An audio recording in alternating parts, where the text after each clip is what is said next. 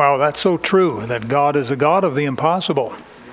In fact, isn't that what we have in creation, is an act of the impossible, right? Amen? Unless you're an evolutionist today, in which case I'm sorry for you. Because, it takes way more faith, almost crazy, ludicrous faith to believe that out of nothing some kind of big bang happened and then we have everything in perfect, brilliant order. It just doesn't happen. But what does happen is God does miracles. We are so happy to have one of our veteran missionaries here today, Brother Jim White, and he has had a great ministry in Togo, and God's been changing his field of service. Now, missionaries usually have display tables that they like to bring with them. He wasn't able to bring his display table today, but he brought some extra prayer cards, a stack of prayer cards if you'd like to get one of those. I really want to encourage everyone to give full attention, listen with all your heart to the preaching today. If you can possibly resist the urge to leave the auditorium, please don't leave. Stay here. Listen to what God has. There'll be plenty of time to leave afterward. Brother White, would you come, please, and preach the Word of God? God bless you, sir. Thank you very much. Well, it is a pleasure to be back. If you have your Bibles, I'd like to encourage you to look to the book of Joel. The last time I came through, I think it was, about 4 years ago. We had just had our very first baby, my wife and I, and now we have a 4.5, a 3.5, and a 1.5-year-old. So God has been good. Many surprises, mainly the second and third child, but God has been good to us, and we are very thankful. God saved me when I was 4 years old. I called my mom into my bedroom. I was crying, and she said, "What are you crying about?" I said, "I'm afraid I'm going to die and go to hell." And it's a lot for a little 4-year-old boy. I wasn't out robbing banks or slashing tires or beating up elderly people, but I knew that I was a sinner. And my mom led me to the Lord. And that was 36 years ago. And I'm so grateful. The Bible says He'll never leave me nor forsake me. And a couple years later, I felt like God wanted me to be a missionary.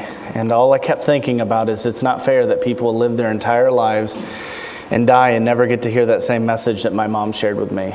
And I was like, somebody should go. And then I thought, why not me? Why can't I go? Then I became a teenager. My dad had retired out of the Navy, and he used to say I was a recruiter. And then he would sing the Navy theme anthem, "Anchors Aweigh, My Boy," and said, "I can take you down to the Navy recruiter right now. We can sign you up." I said, "No, Dad." I said, "I'm not supposed to go in the Navy." I said, "I'm supposed to be a missionary." And went off to Bible college, graduated, came up to your beautiful country, which was all white at the time, Quebec, and nothing but like 18 or 27,000 feet of snow, and studied up there, and then went over to Africa and served for 12 years. And first term I was single, went back the second term with my wife. She has a great testimony, got saved. Her mother led her to the Lord when she was little, about 4 years old. And she went off to Bible college, earned a degree in elementary education, taught for 5 years at a Christian school, and thought, I love the Lord, I just want to do whatever He wants me to do. And that was teaching for 5 years. And then she met me. And over a cup of coffee, she fell madly in love. So I'd like to think, I think she probably has glaucoma or something. But we got married in 2011. She finished teaching. Her contract ended in May of 2011. She drove from Florida to Oregon with her dad in July.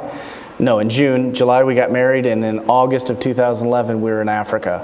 So she went literally from being a school teacher, just a normal churchgoer like most everybody in here, to 4 months later being in Africa. And I'd love to say she hit the ground. She was like, praise the Lord, I love this place. But her face hit the pillow and she cried many a nights. It was a different place. She often would say, nobody comes to Togo to visit. Nobody comes to Togo to vacation. It's not a paradise. It's a third world country. It's different. There's struggles. And she also said the reason why we're here is because we have a purpose.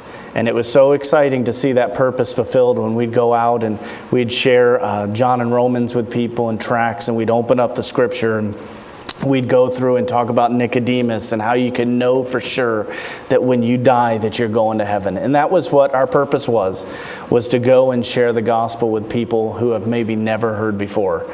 And we had a lot of exciting things that happened. Got chased by elephants, thankfully never chased by a spear. God blessed.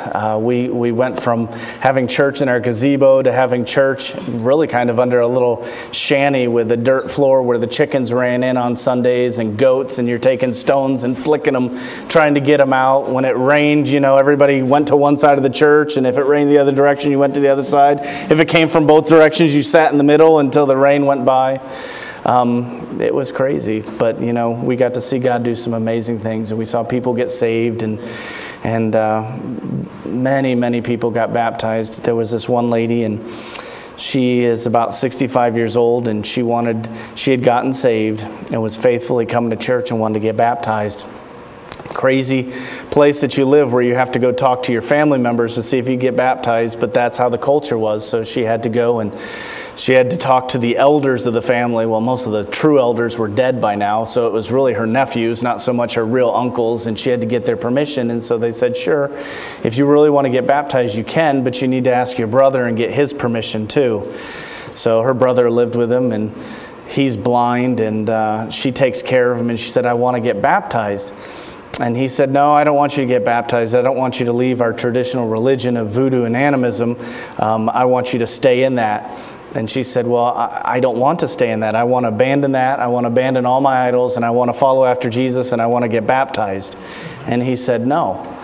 And so we had Monday night prayer service at my house underneath our gazebo for years and years. And so she would come, and she said, just pray for my brother that his heart will change. And so the day came to get baptized, and she was there, and she was ready, and I didn't have time to speak to her beforehand. And so we went out to outside the church. There was this water basin that we used to construct the other buildings, and when nobody was looking, I tossed in 5 bleach tablets to kill anything that might be living in the water, because inevitably the first person that goes down, water splashes up into your mouth. So she was ready. She was ready to get baptized. So I baptized her, and then after the service, I was talking to her, and I said, so your brother finally changed his mind? She said, nope, he didn't. I ultimately decided that it was more important for me to obey God than it was for me to obey my brother. A wise preacher once said, if you please God, it doesn't matter who you displease, but if you displease God, it doesn't matter who you please. And she went against her family that day. And spring came around, and it was time to start planting harvests. And if she needed fertilizer for her field, or if she ever got sick and needed money for malaria medicine, she would have to go to her family. And her family could technically turn against her and say, we told you not to do this, and you did it anyways. So because of that, we're not going to help you. So it wasn't simply, hey, I'm going to disobey my brother. It was, hey, I'm turning against my family, and when I need help, they may not be there to help me. But she was willing to risk that because she wanted to obey God. And it was so exciting to see different people. I could stand up here all morning and tell you about people who have gotten saved, people who have made hard decisions like that, people who have grown in their faith. We got to see some amazing things. We were sad to leave. We left this summer after having lived there for 12 years. Pastoring a church and planting another church. We handed them both over to national pastors. And I want to thank you folks. I want to thank you for having a part in our ministry. I want to thank you for giving. I don't want you to ever think that your missions dollars didn't matter, that they didn't make a difference, because they did. There are many people saved in Togo. There's a church that exists today that did not exist a couple years ago. And it's because you folks gave. Thank you for that. Please remember your missionaries. Please pray for them. They are very thankful for all that you do. We did bring, the rest of my family's not here, sadly. They're down in just south of Portland, Oregon. But I brought some prayer cards. If you want to see an updated photo of them, I promise you, these are real people. These are not actors or actresses. They were not hired for this photo. These are my children and my wife. And we have a video on our website. It explains a little bit more about Togo and about the transition to Martinique. Long story short, nothing is changing except for the location. We are church planters with a focus on evangelization. And that's what we want to do. We want to get down into Martinique. We're leaving French-speaking Togo to go to French-speaking Martinique. So if you would pray with us real quickly before we get into God's Word, 2 prayer requests that we have. The first one is pray that God will meet our needs. We need to raise a little bit more money. It's more expensive to live on the island. We are paying, I want to say $5 a gallon, 4 liters of fuel in Togo, and I thought that was expensive. And now on the island, it's going to be close to 8. I don't know. Do we have Walmarts up here? Like, of course we do. Yeah, you can't get away from it unless you go to Togo, West Africa. Then you can. You get away from everything there. You ever go get those roaster chickens at Walmart? You know, my wife calls them picking chickens because as soon as they get home, everybody's picking on them. They're like $5 or $6. Down there on the island, they're like $15. So it's expensive. It's expensive. In Togo, we lived out in the village. It was like $250 a month to rent a place. We were blessed. On the island, it's like $1,600. So we need to raise about 20% more. Please pray that God will meet that need. Our goal is next fall to be down in Martinique. The second prayer request is that God will give us our visas that we need to live in country. Martinique is a state of France. So very much whatever Hawaii would be to the United States is what Martinique is to France. So you kind of have to go through all of the French documentation, and if you know anything about the French, they can be complicated, somewhat convoluted. It can be difficult. So just pray that God gives us wisdom and clarity as we go through that. So again, thank you for letting us be your missionaries. Thank you for letting us serve with you in Togo, West Africa, being your representatives there. And thank you for letting us now be your missionaries to Martinique. Hopefully we'll get more of you to come visit the Caribbean island of Martinique. That seems more appealing than the continent of Africa, I guess, but I don't know why. I hope that was my water and I didn't steal somebody else's. All right, so Joel chapter 2. We're going to look at 2 verses. The Bible says this. Therefore also, now saith the Lord, turn ye even to me with all your heart, and with fasting and weeping and with mourning, and rend your heart and not your garments, and turn unto the Lord your God, for he is gracious and merciful and slow to anger, and of great kindness, and repenteth him of the evil. Let's pray. Lord, thank you so much for this morning. Thank you for the opportunity to come to your house and to worship. Lord, I pray that this morning that you would give me the strength and the words that I need. I pray that you would fill me with the Holy Spirit. I pray that you'd move across this auditorium and that you'd move pew to pew, seat to seat, and heart to heart. And Lord, I pray that you'd work in our lives, and I pray that you'd be glorified. Lord, thank you for your word and how it can change. Lord, I pray that you would convict us and give us the strength to be willing to let it change us. Lord, we love you. Thank you, Jesus. In your name we pray. Amen.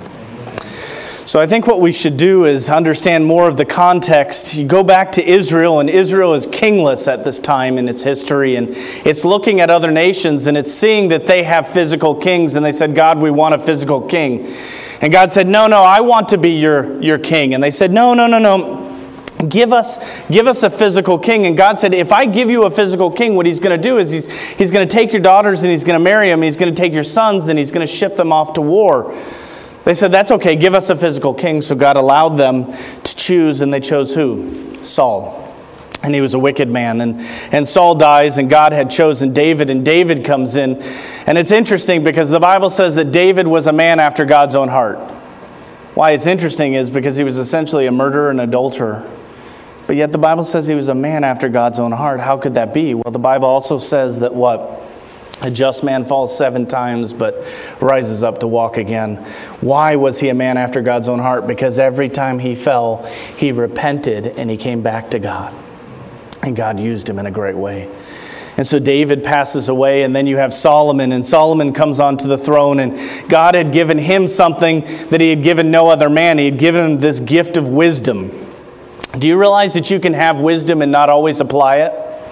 Do you realize that we have God's word, the wisdom, and yet we don't always apply it in our lives? And so he has this wisdom, and God says, hey, listen, Solomon, what I don't want you to do is I don't want you to marry these strange women, these foreign women, and bring them into your nation. Because if you do, what they're going to do is They're going to turn your heart against me. And he sat back and he thought about it, and then he did what he wanted to do. How many times do we know what truth is, but we justify or manipulate to get around what the truth is, what God's word is, to get what we want? And so what he did was he started marrying these women, and he started bringing them in, and I have to think that he was probably justifying. He said, you know what, if I marry this princess over here, then I'll have a peace alliance with this nation. And if I go over here and I marry this princess, then I'll have good trade relations. And so he started marrying all of these women, and he started bringing them in, and his nation was growing, and it was powerful, and it was strong.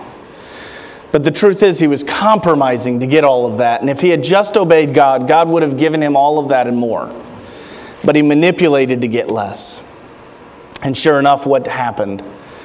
Well, his heart was turned against God, because these women were foreigners. They didn't worship the one and true God. They worshiped false gods, and they started bringing in their idols, and they started bringing in their false religions, and they started bringing in their high priests, and then they started building tabernacles, and Solomon started giving money to build these false temples. And God's heart was angered. And he said, because of your sin, Solomon, what I'm going to do is I'm going to fracture your nation. But out of love and respect for your dad, David, I'm going to wait.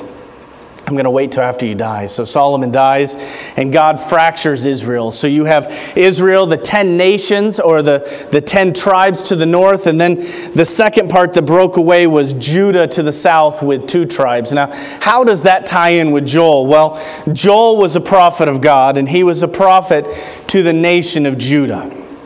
Now, we don't know a lot about Joel. We don't really know the time frame that he was prophesying. What we do know is that his message was powerful, and it was applicable for even today. The message was that you needed to repent and that you needed to come back to God because he loved you. And if you didn't, what he's going to do is he's going to chase you down, and he's going to bring you back because he loves you. And so he has this message, and some people, they think that maybe it was post-exile that he was giving this message. So that would be Shadrach, Meshach, Abednego, Daniel after that time. Personally, I think it was about 10 kings into the kingdom of Judah. And that would come to the King Uzziah, and he was a good king, and he reigned for 52 years. And during this time, God was blessing the nation, and it was growing, and it was powerful, and it was strong. And, they were having bumper crops, and the goats were having 3 goats, and the cows were having 2 cows. Just everything was going well, and God was blessing. It's interesting what Moses said in Deuteronomy chapter 6, verse 10 through 12. You got to go back a little bit earlier. The children of Israel haven't even come into the promised land yet. Israel hasn't been formed yet. And so Moses is sitting back with Joshua, and he's looking into the promised land, and he says in Deuteronomy, God is going to give you everything he's promised, Abraham, Isaac, and Jacob, your fathers. He said, when you get in there, there's going to be houses you didn't build. He said, you're going to have wells you didn't dig. There's going to be trees producing fruit that you're going to pluck the fruit that you didn't plant. He said, you're going to have all of these amazing things. He says this, and he says, when thou shalt have eaten and be full, then beware, lest thou forget the Lord, which brought thee out of the land of Egypt. What he said is, hey, God is going to bless you. And in that moment of blessing, there's going to be an opportunity for you to slip into apathy and kind of forget what God has done for you. He said, at that moment, don't forget God. And so what was happening here is you've got this perfect storm of, you've got a generation, 10 generations of idolatry that was imported in by Solomon and his wives, and the nation is slipping into this idolatry. But at the same time, there's a wave of prosperity that's hitting too. And God's saying, hey, look, Joel, go tell this nation they need to come back to me. They have run far from me. And if they don't come back to me, then I will chastise them and I will bring them back. Hebrews chapter 12, verse 6 is a reiteration of Deuteronomy chapter 8, verse 5. And it says this, and many of you probably know it, for whom the Lord loveth, he chasteneth, and scourgeth every son. That's the key word. Every son whom he receiveth. He loved Judah, and he wanted Judah to come back. Think about it with me. Why did God create Adam and Eve? He said every day his presence would manifest itself in the garden, and he'd walk with them. He created them to walk with him. Why did he bless Enoch so much? because he walked with God for 300 years. What did he want from Judah? For them to walk with him. Now this is the God that's the same yesterday, today, and forever. What does he want from us? For us to just walk with him each and every day. So what did he say? Well, he said in chapter 1, he said, look, through Joel, he said, hey, if you don't come back to me, what I'm going to do is I'm going to send in this plague of locusts, gigantic grasshoppers that are going to fly in and they're going to consume everything in Judah. And then if you still don't, what I'm going to do is I'm going to dry up all of your water sources. I'm going to send in a massive famine. And then if you still don't turn to me, in chapter 2, verse 1 through 10, he says, I'm going to send in an invasion, a big army, and they're going to take you into captivity. The reality is God didn't want to judge them. God simply wanted them to walk with him. This morning's message is very simple. It's we need revival. Each and every Christian need revival. And I know oftentimes when we think of revival, maybe the older generation thinks of like a week-long, time where we come in and we have this preaching of the scripture and people are getting saved right and left. But the reality is revival is not for the lost people. The revival is for the Christians. Do we know the difference between resurrection and revival? Resurrection is to be made alive. And that's what happens. We were all dead in our sin. And the moment we invited Jesus into our heart, the Bible says that he quickened us. He made us alive. That was resurrection. Now, what we need as Christians is we don't need to be resurrected. What we need is revival. That is the power of God on our lives again. Do you remember what it was like when you first got saved? Do you remember how excited you were? Man, I could evangelize the paint off a wall.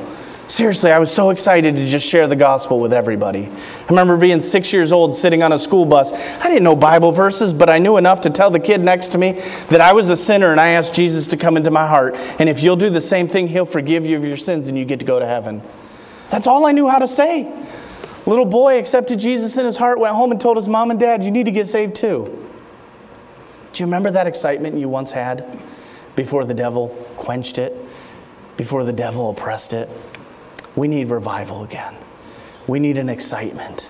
We need a zeal again for the things of God. Well, how's it going to happen? Well, biblically, there's at least two things. We're going to look at two things, and then we'll be done this morning. How do we have true revival in our lives? The first way is by experiencing God. We need to turn to God. We need to turn to God. Look at verse 12. The Bible says, therefore also now saith the Lord, turn ye even to me with all your... Okay, you can participate. We'll try it again. Turn to me with all your heart. Such a great word. All your heart. This is your heart, not this. This, your heart. He says, what does the Bible say? If you seek me, you shall find me. If you seek me with all your heart. It's a true sincerity. I love my wife. I love my children. And I've had to travel a lot this fall. And I've got to visit with a lot of good churches. But it means that I don't always get to travel with my kids who are down in Oregon with my wife. And the thing that I love opposed to 12 years, 15 years ago is technology. You can pull out your phone and you can FaceTime your family. And so I love talking to my wife and seeing how she's doing and finding out, the good and the bad that's happened in the day. And if she's frustrated, just listening to her vent, or if she's excited, talking to her about stuff or whatever it might be. It's just good to talk to her. But the truth is, I can't get on the phone and spend 2.5 minutes with her every day and then hang up and expect my relationship to be vibrant. I need to spend more time with my wife than that. The reality is we can't pick up our cup of joe and open up the Bible for a quick 2.5 minutes in the morning and expect to have a true, vibrant relationship with God. It's not always about quantity, it's about quality, but it's tough to get quality without the quantity. So you got to seek after God. Well, if we're going to turn to God, there's at least two things that we need to do. The first thing that we need to do is we need to auto-examine. We need to examine ourselves. And as you may know, a good teacher knows this. A good teacher will always ask themselves at least two questions. They'll look at themselves and they'll say, what am I doing that's working? What am I doing that's helping my students truly understand the material and assimilate?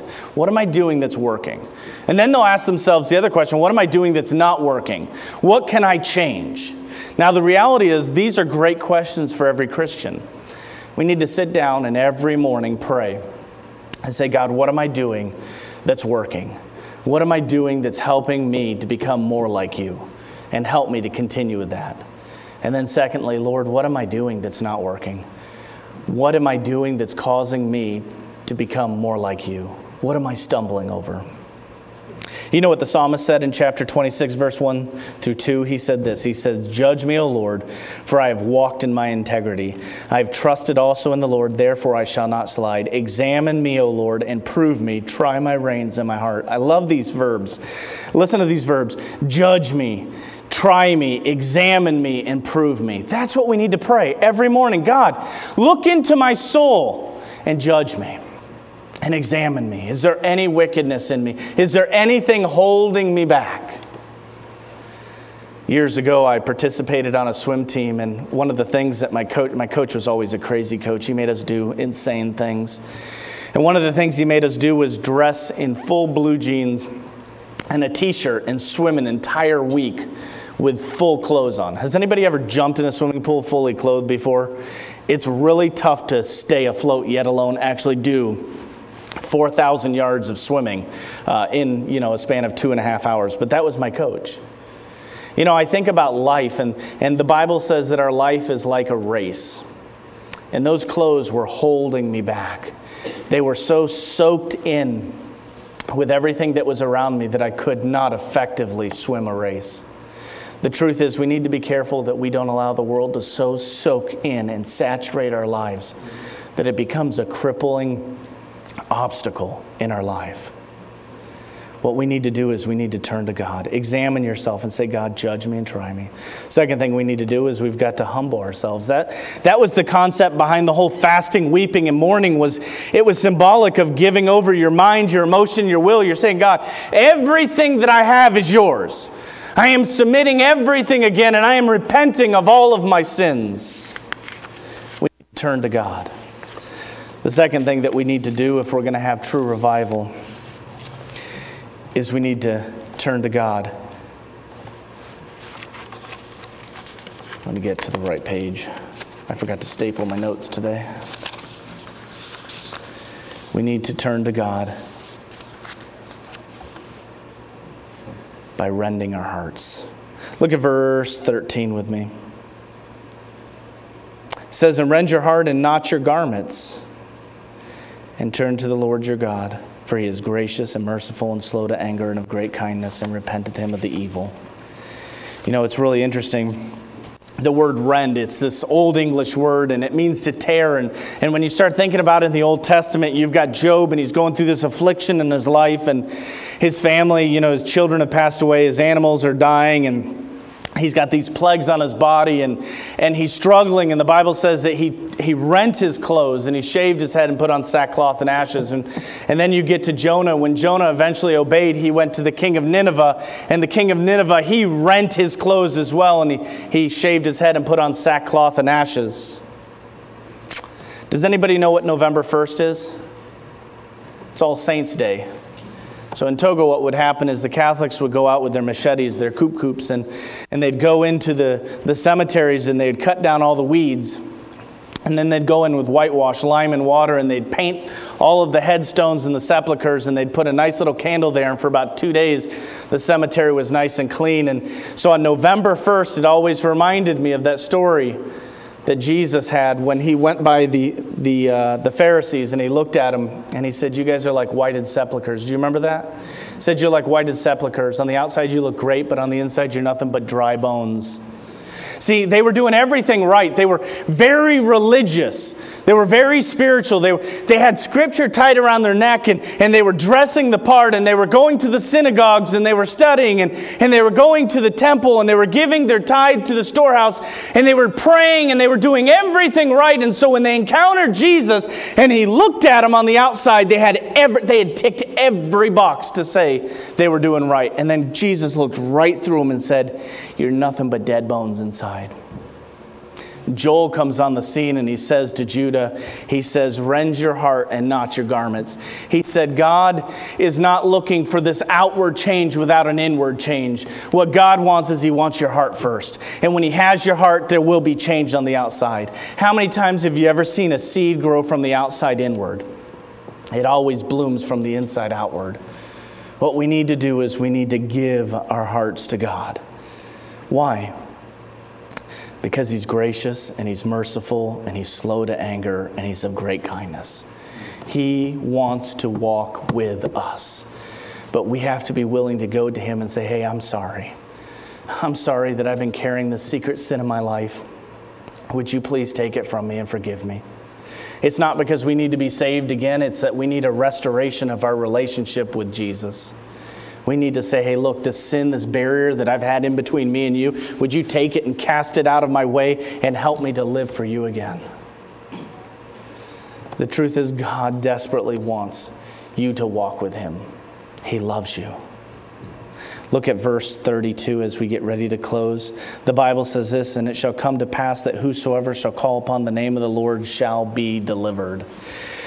I love this. It's very similar to the New Testament where it says, for whosoever shall call upon the name of the Lord shall be saved. That was very much focused to unbelievers, those who have not already believed on the name of Jesus and been saved. It says, if you will call on his name, he will save you. If you're here today and you don't know Jesus, I want you to know he knows you. And he loves you, and he died on the cross for you. And salvation really is simple. It's as simple as you admitting you're a sinner and believing on his name. The Bible says, for whosoever shall call upon the name of the Lord shall be saved. You have to decide you want to be saved. It's not by works of righteousness which we've done. It's by him and by his grace and by his mercy. But when we get to this verse in 32, it's slightly different. It doesn't say, for whosoever shall call upon the name of the Lord shall be saved. It says, for whosoever shall call upon the name of the Lord shall be delivered. This is not for the unsaved. This is for his children. This is for Judah. And it's saying, hey, look, I understand that you've been walking in sin, but if you come back to me, I will deliver you. I will rescue you. Rescue you from what? I'll rescue you from the plagues that are coming, from the drought that's coming, and from the army that's coming. And if you come back to me, I will drive that army so far away from you that they will know that the king of Judah drove them back. God loves you, and he wants to walk with you. Somebody once said this to me.